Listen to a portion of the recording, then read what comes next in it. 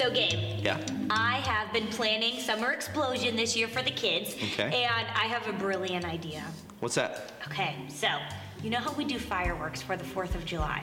Yeah. Okay, so, here's my idea. I want to have fireworks in the worship center for the kids. So, when it's Summer Explosion, the worship center explodes. What do you think about it? We might have to call the fire department. Okay, but you think we can do it? Maybe. Oh.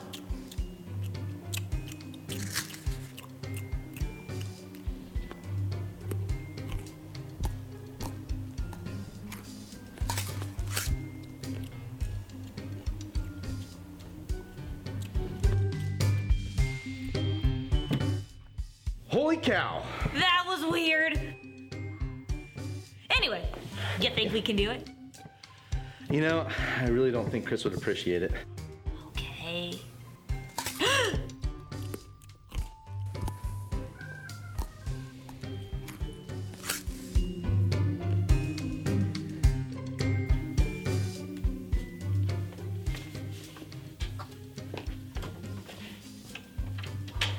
Do you think he heard us? I think we're in the clear. Okay. Now, Gabe, we gotta finish talking about Summer Explosion. Yeah. So, since you think that fireworks aren't gonna be a good idea in the worship center, I have an idea that's perfect for Summer Explosion. What's that? Confetti cannons. Let's get out of here! Cool.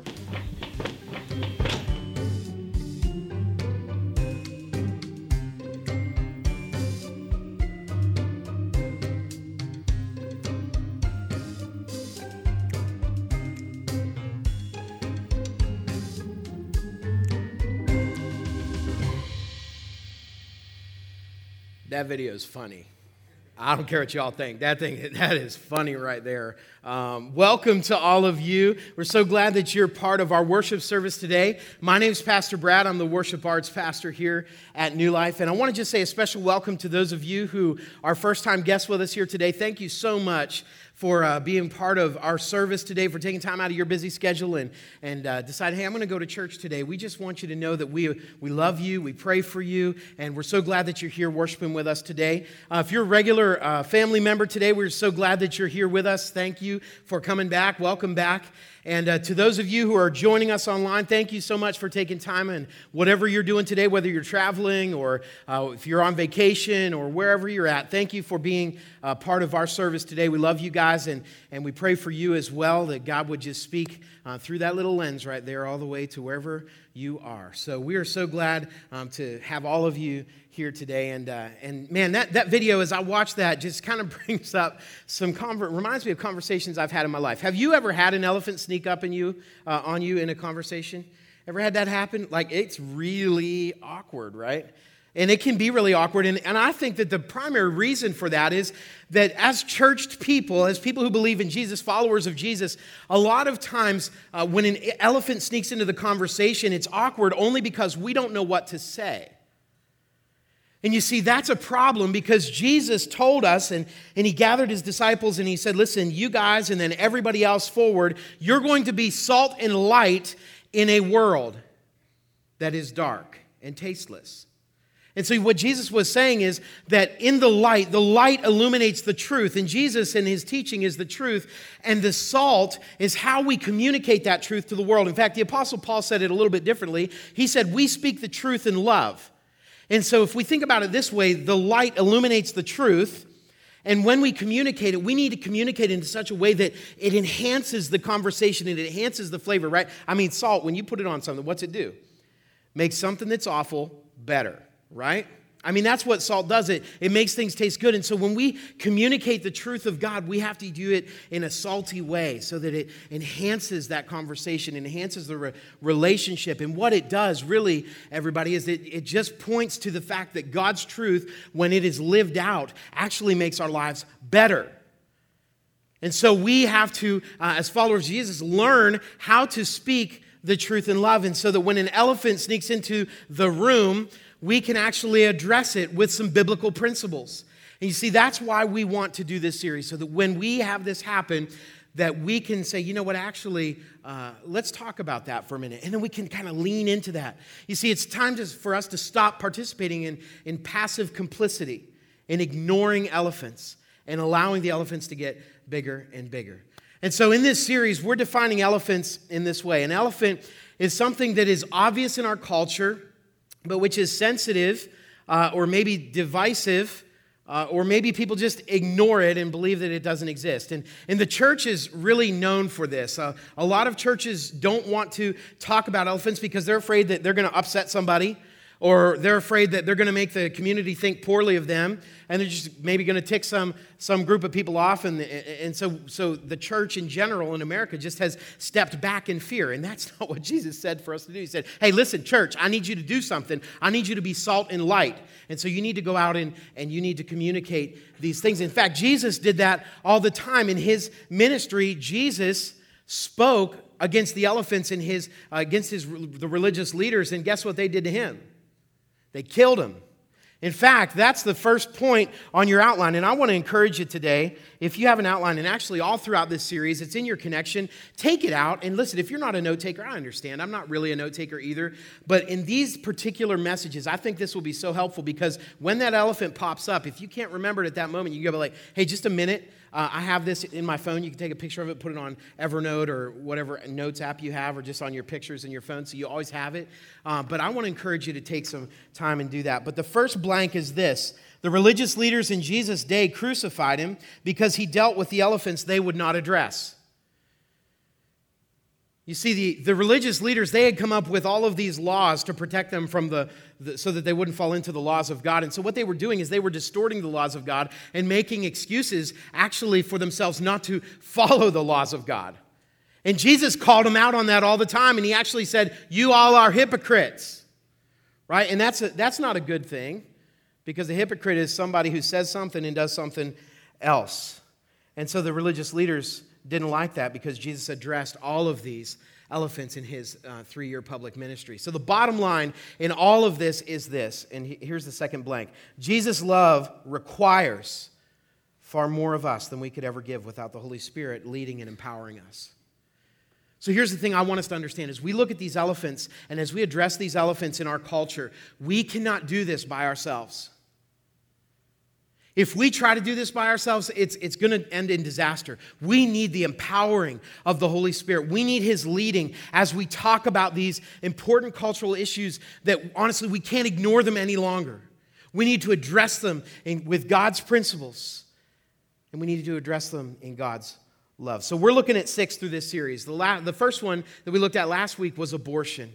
And Pastor Chris did such an excellent job of speaking about that very sensitive and tough subject in truth and love. And I want to encourage you, if you didn't get to watch that message, hop online to newlifexn.org, or get out your New Life app on your phone or your device and watch that message, because he did such a powerful job showing us God's truth as it relates to abortion. Today, we're going to be looking at racism. Next week, we're going to be looking at suicide.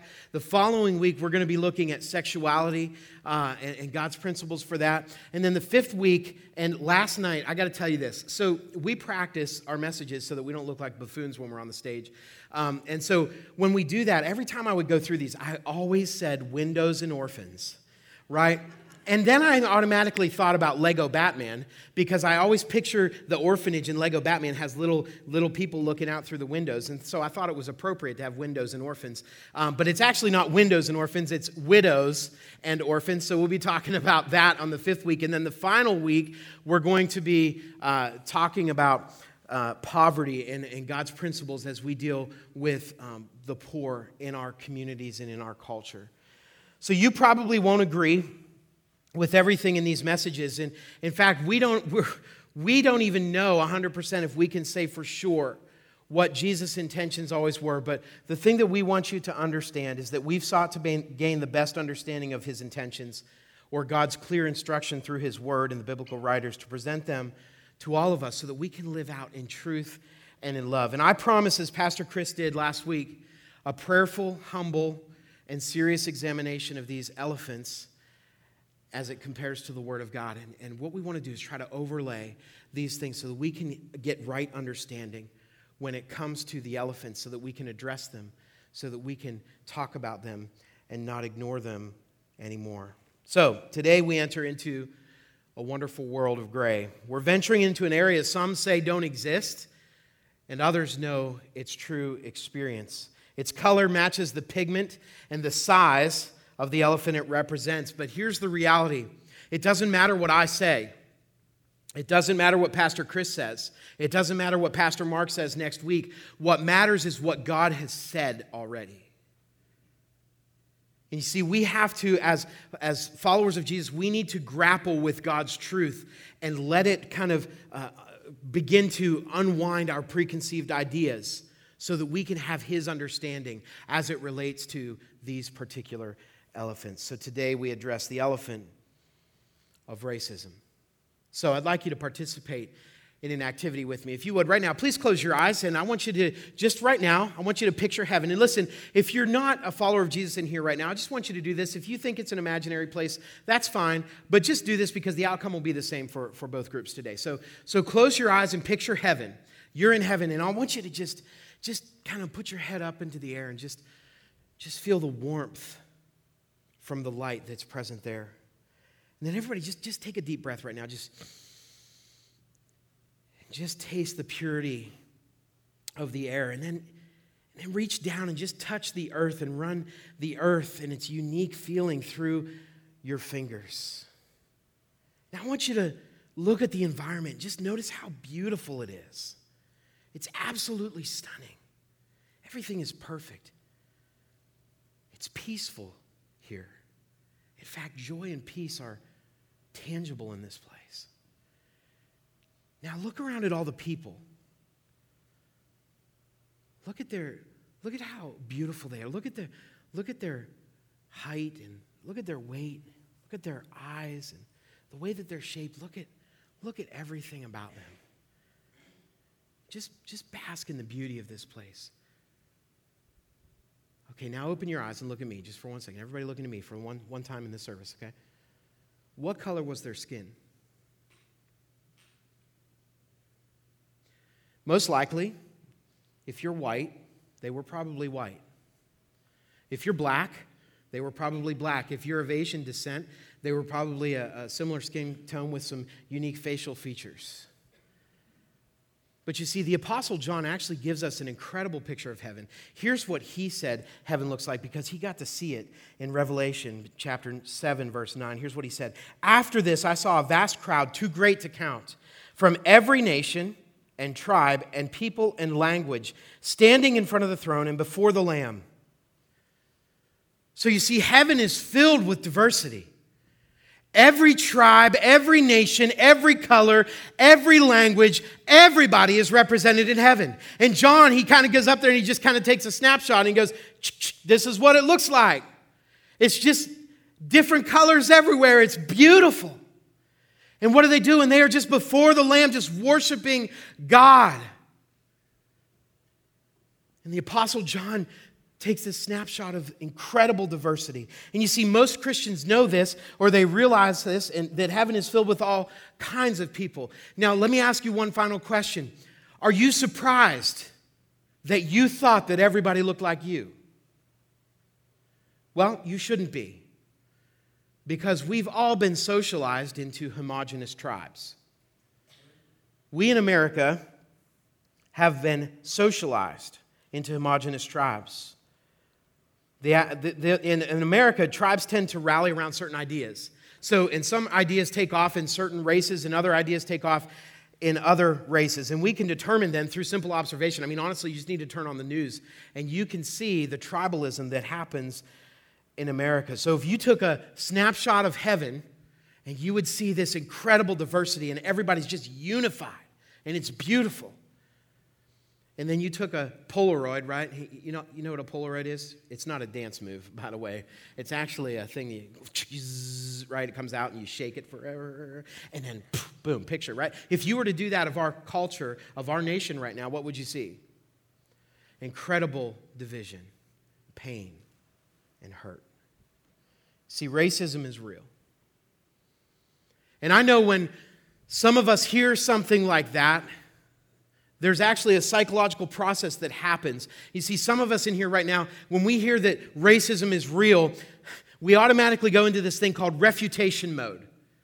And refutation mode is a comprehensive disagreement with an argument or an idea. And it's very dangerous because what happens is when we get into this mode, whenever we hear something with which we disagree, and perhaps we disagree strongly, we begin to stop listening and completely disengage. And then we begin to formulate ideas in our minds, and we begin to wait and kind of get real anxious and be like, man, I just want to tell you what my opinion is right now.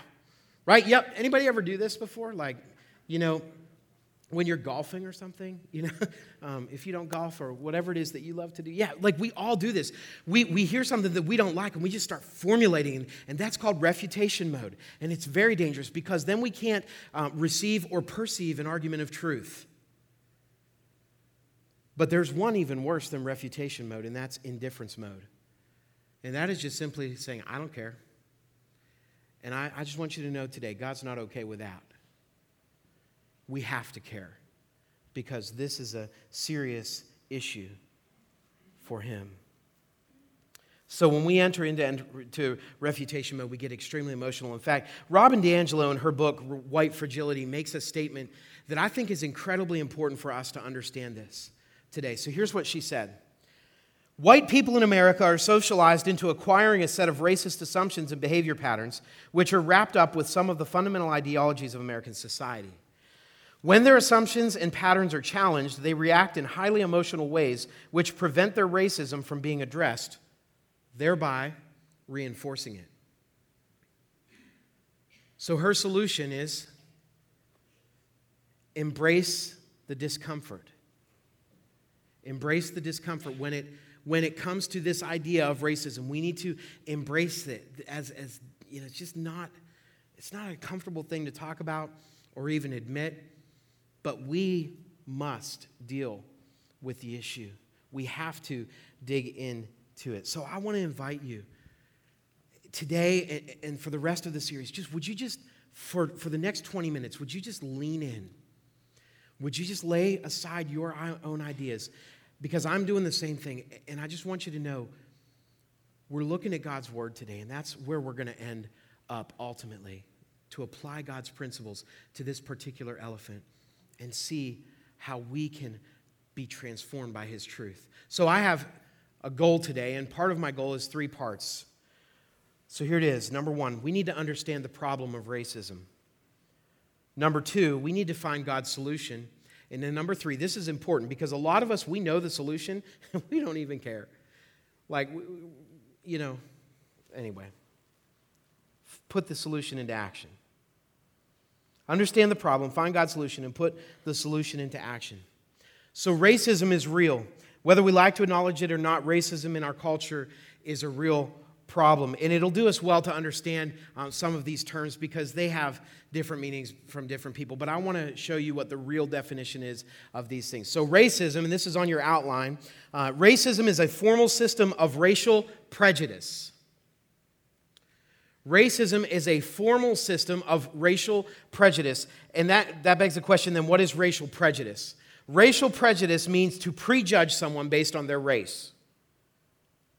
In other words, racism is standardized discrimination against a group of people based on ethnicity or skin color. And you see, it all comes down to race. And we have to understand that race is more complex than skin color, but not less. Race is more complex than skin color, but not less. And in our culture, racial issues have extremely deep roots. So let's look at this problem. The issues of racism actually harken back to the days of European colonization. In fact, in some of the letters from Christopher Columbus, he came over and he saw the indigenous peoples that were here, and he actually looked at them and he said, they don't even compare to the beauty of Europeans. And I think he was probably predisposed there in an idea. But anyway, so he looked around and he said, these people, they're going to work. They're going to be excellent for gaining us profits. And so the people who came over from Europe, they were mostly wealthy, mostly white, and mostly Christian. And they came over and they determined who worked as unpaid labor. And over time, race became the determining factor for enslavement. In fact, in North America, race became a social construct created for economic purposes. And Jamar Tisby, in his book, The Color of Compromise, he makes a very important observation. And here's what he said.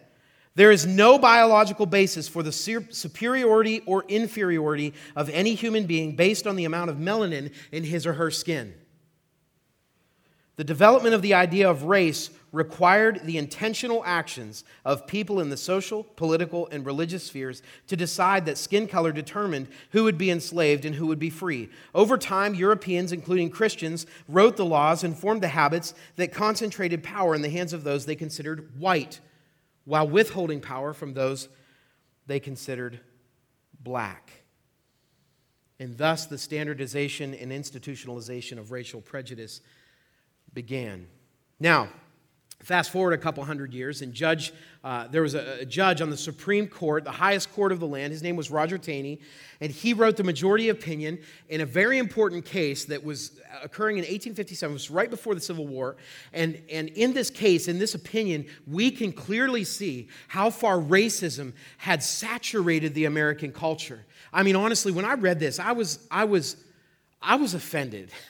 I'll just be honest with you. And when you hear it, honestly, I hope you get offended at what you're about to hear. Because this is honestly disgusting. This is a judge on the highest court of the land in America. You see, and he's talking and referring to this court case called Dred Scott. And what it was there was a man who purchased his freedom, and he wanted to purchase the freedom of his wife and his children so they could come and be with him. And it went all the way up to the higher courts. And here's what Judge Taney said.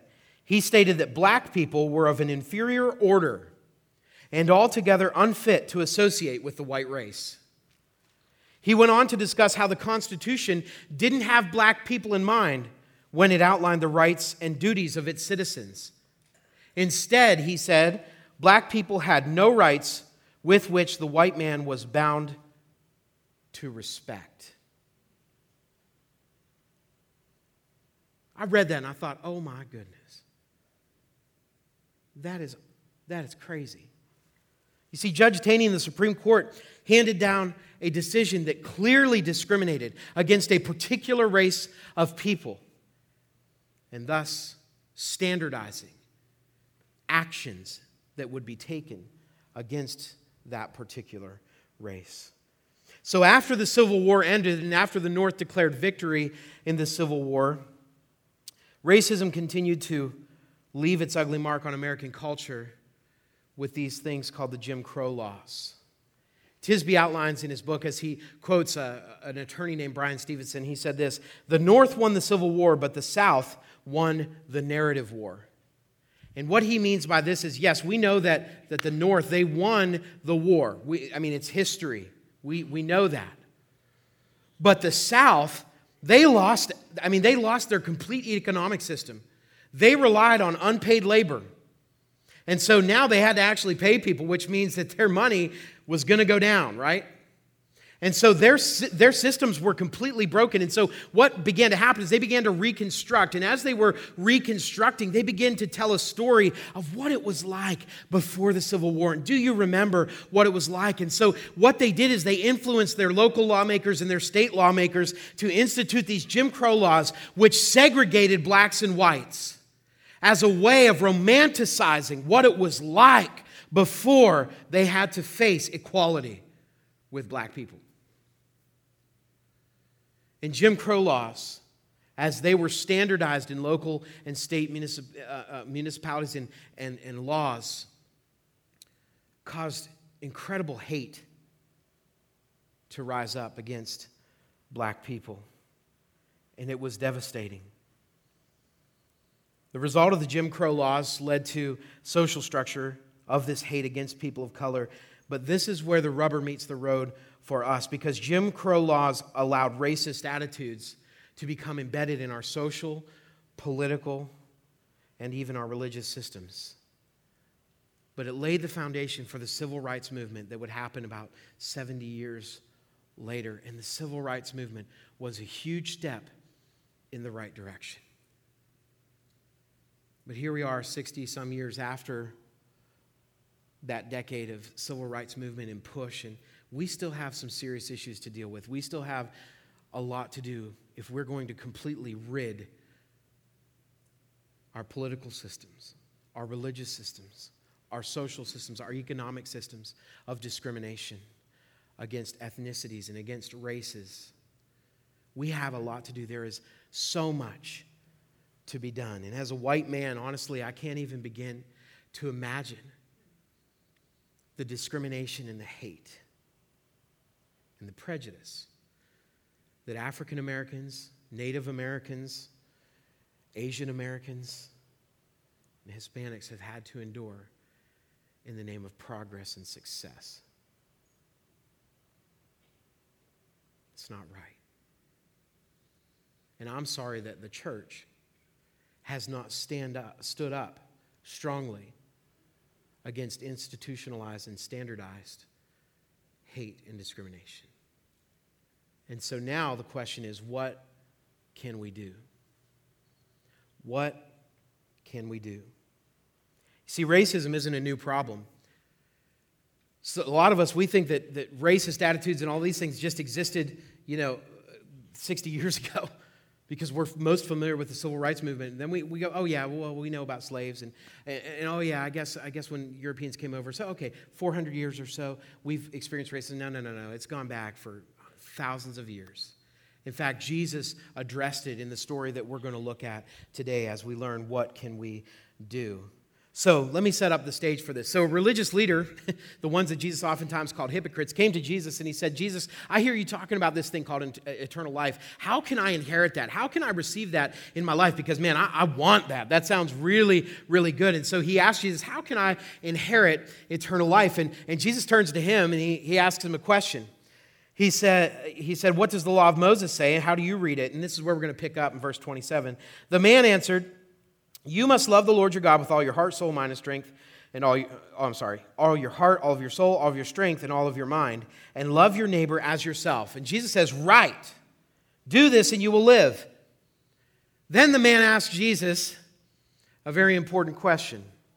He said, he wanted to justify his action, so he asked Jesus, and who is my neighbor? Now, think about this. Have you ever tried to rationalize something that you did that you knew you shouldn't have done?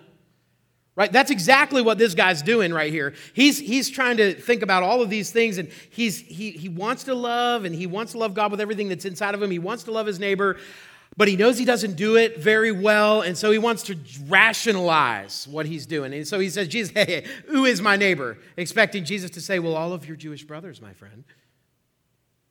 But Jesus then goes into a story, and this is an important story.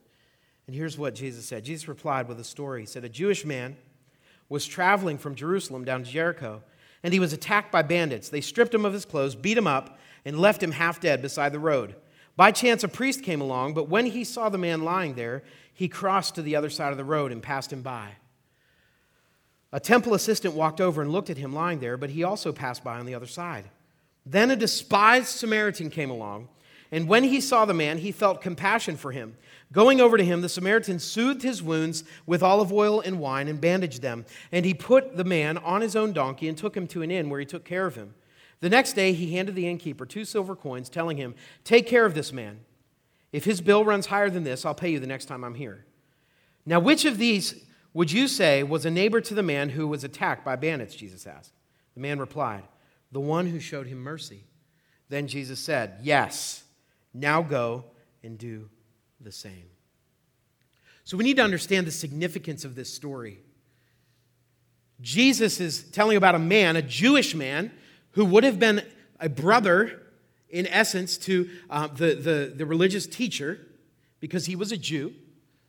And this Jewish man was walking from Jericho back to Jerusalem, and on his way, he was beat up by robbers and bandits. And that in itself would have been enough to make the religious leader go, oh, that means he would have been unclean because he would have had blood and all that kind of stuff. And then he gets thrown on the side of the road, and then one of his Jewish brothers comes down, and he passes by, and he notices the man, but he's just like, ugh, and I don't want to mess with that. And so he keeps going. And then another Jewish man, a Levitical priest, comes in, and he looks at the man, and he looks like, even walks over to him and goes, poor guy. And then walks on the road. And then a Samaritan comes, and the key word that Jesus used is despised.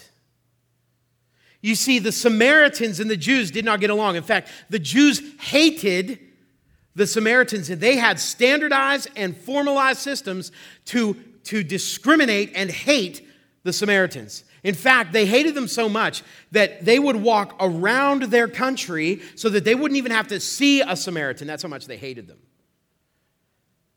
That's racism, y'all. The Jews thought that the Samaritans were half-breeds.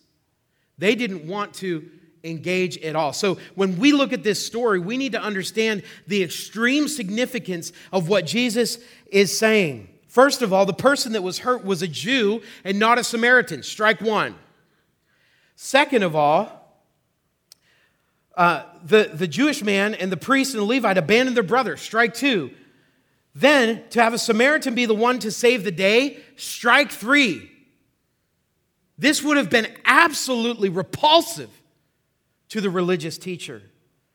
Then Jesus dug in and he asked him, so which of these three men would you say was a neighbor to the person who was attacked by bandits? And what was the man's response? The one who showed him mercy. So then the answer to the question, who is my neighbor, is everyone. Everyone is our neighbor. No matter their height or their weight, no matter the color of their skin, the shape of their eyes, the way they talk, no matter any of that stuff, everyone is our neighbor. That's what Jesus is teaching here in this experience. So in this series, we've been asking the question, what does God's love require concerning a particular elephant? So when it comes to racism, what does God's love require? And this is what I want all of us today to walk out of here with. I want you to take this, put it in your pocket, and keep it with you so that you can pull it out of the pocket of your heart at any point. Jesus' love and God's love requires we treat everyone with honor and dignity as people made in God's image. That's what God's love requires. God's love requires we treat everyone with honor and dignity as people made in God's image.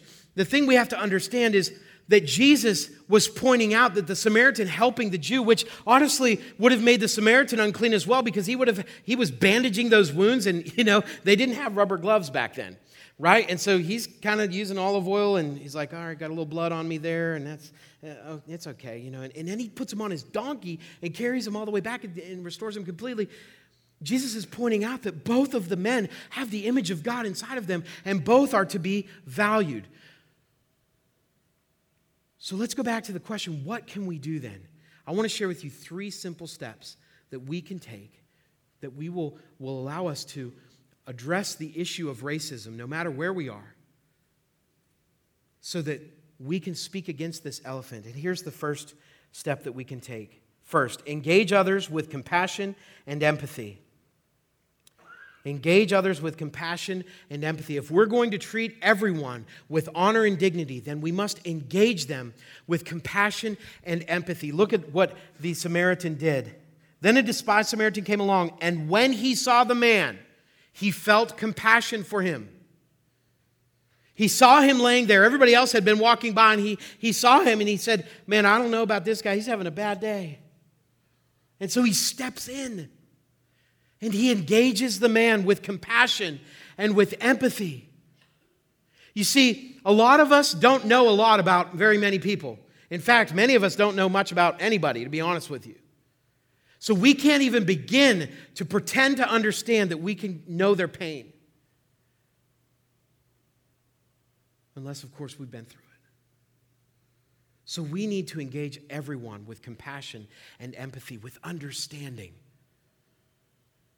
that we can engage them with fresh eyes and see their hurt and help them with compassion. That's the first thing. Engage people with compassion and empathy. Number 2, embrace the uncomfortable. Embrace the uncomfortable. Look what the Samaritan did. Going over to him. Now, this is uncomfortable. The Samaritan who was hated by this man who's laying on the ground, who on any other day would hate the Samaritan. He's going over to him. The Samaritan soothed his wounds with olive oil and wine and bandaged them.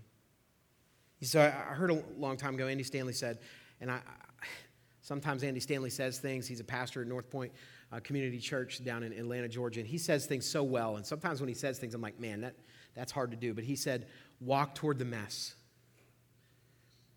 You see, a lot of us, it won't be somebody laying on the side of a road, but it will be a relationship where somebody's been deeply hurt. And we need to walk towards that mess.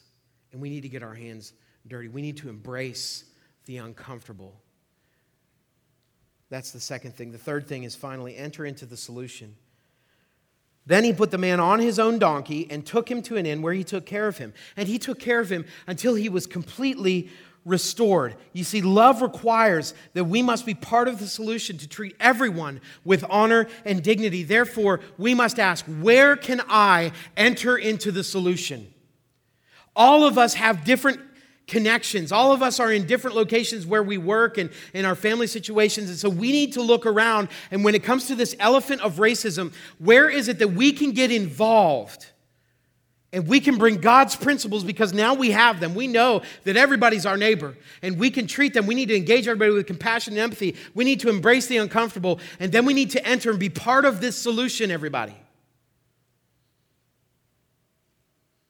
So that we can see transformation and God move through us and change people and bring about redemption and healing. You see, racism is real, and you and I and the power of the Holy Spirit are the solution. And God's love requires that we treat everyone with honor and dignity as people made in the image of God.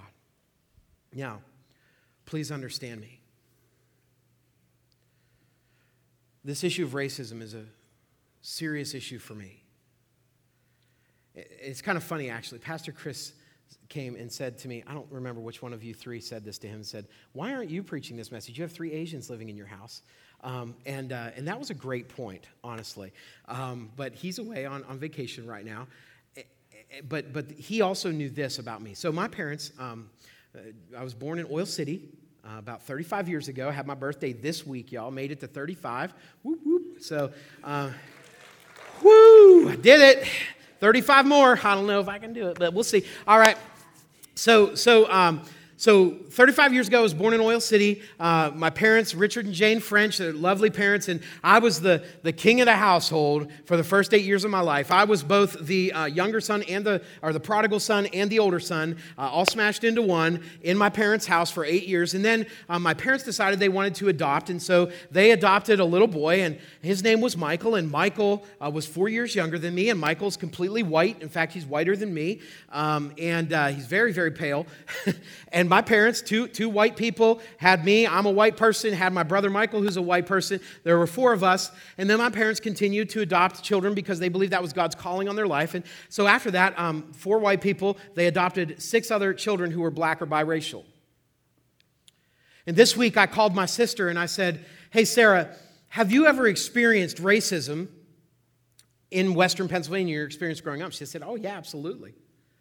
Absolutely. She said she had been discriminated against at a job because of her color. She had been discriminated against at her school and made fun of at school because of her color and the way that her hair was. And she had been, discriminated against in some other areas. But she said, honestly, I can handle those things.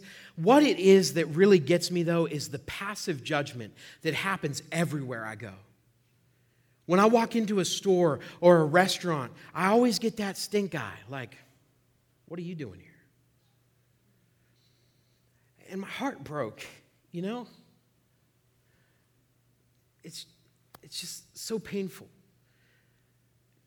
And so, I get it. I understand that. I mean, I lived in that environment. Whenever we would go somewhere, first of all, there were 10 of us, okay? That's a lot of people in a family, okay?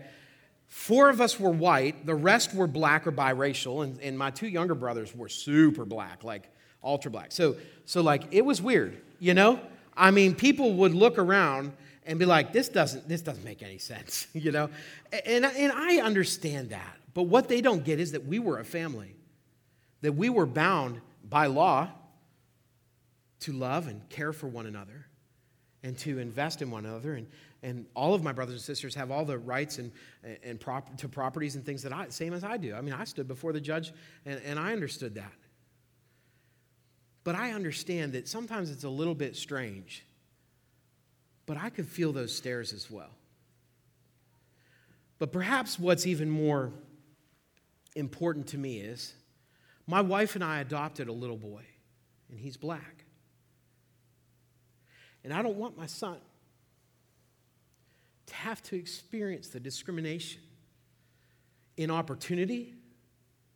I don't want him to have to hear things that my brother heard even recently. You're dirty. I want him to hear that. I want him to know that I love him, that his church loves him, that his heavenly Father loves him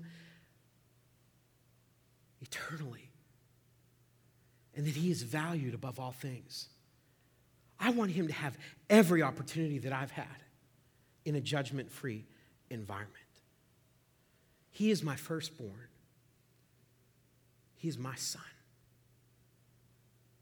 And I want that for him.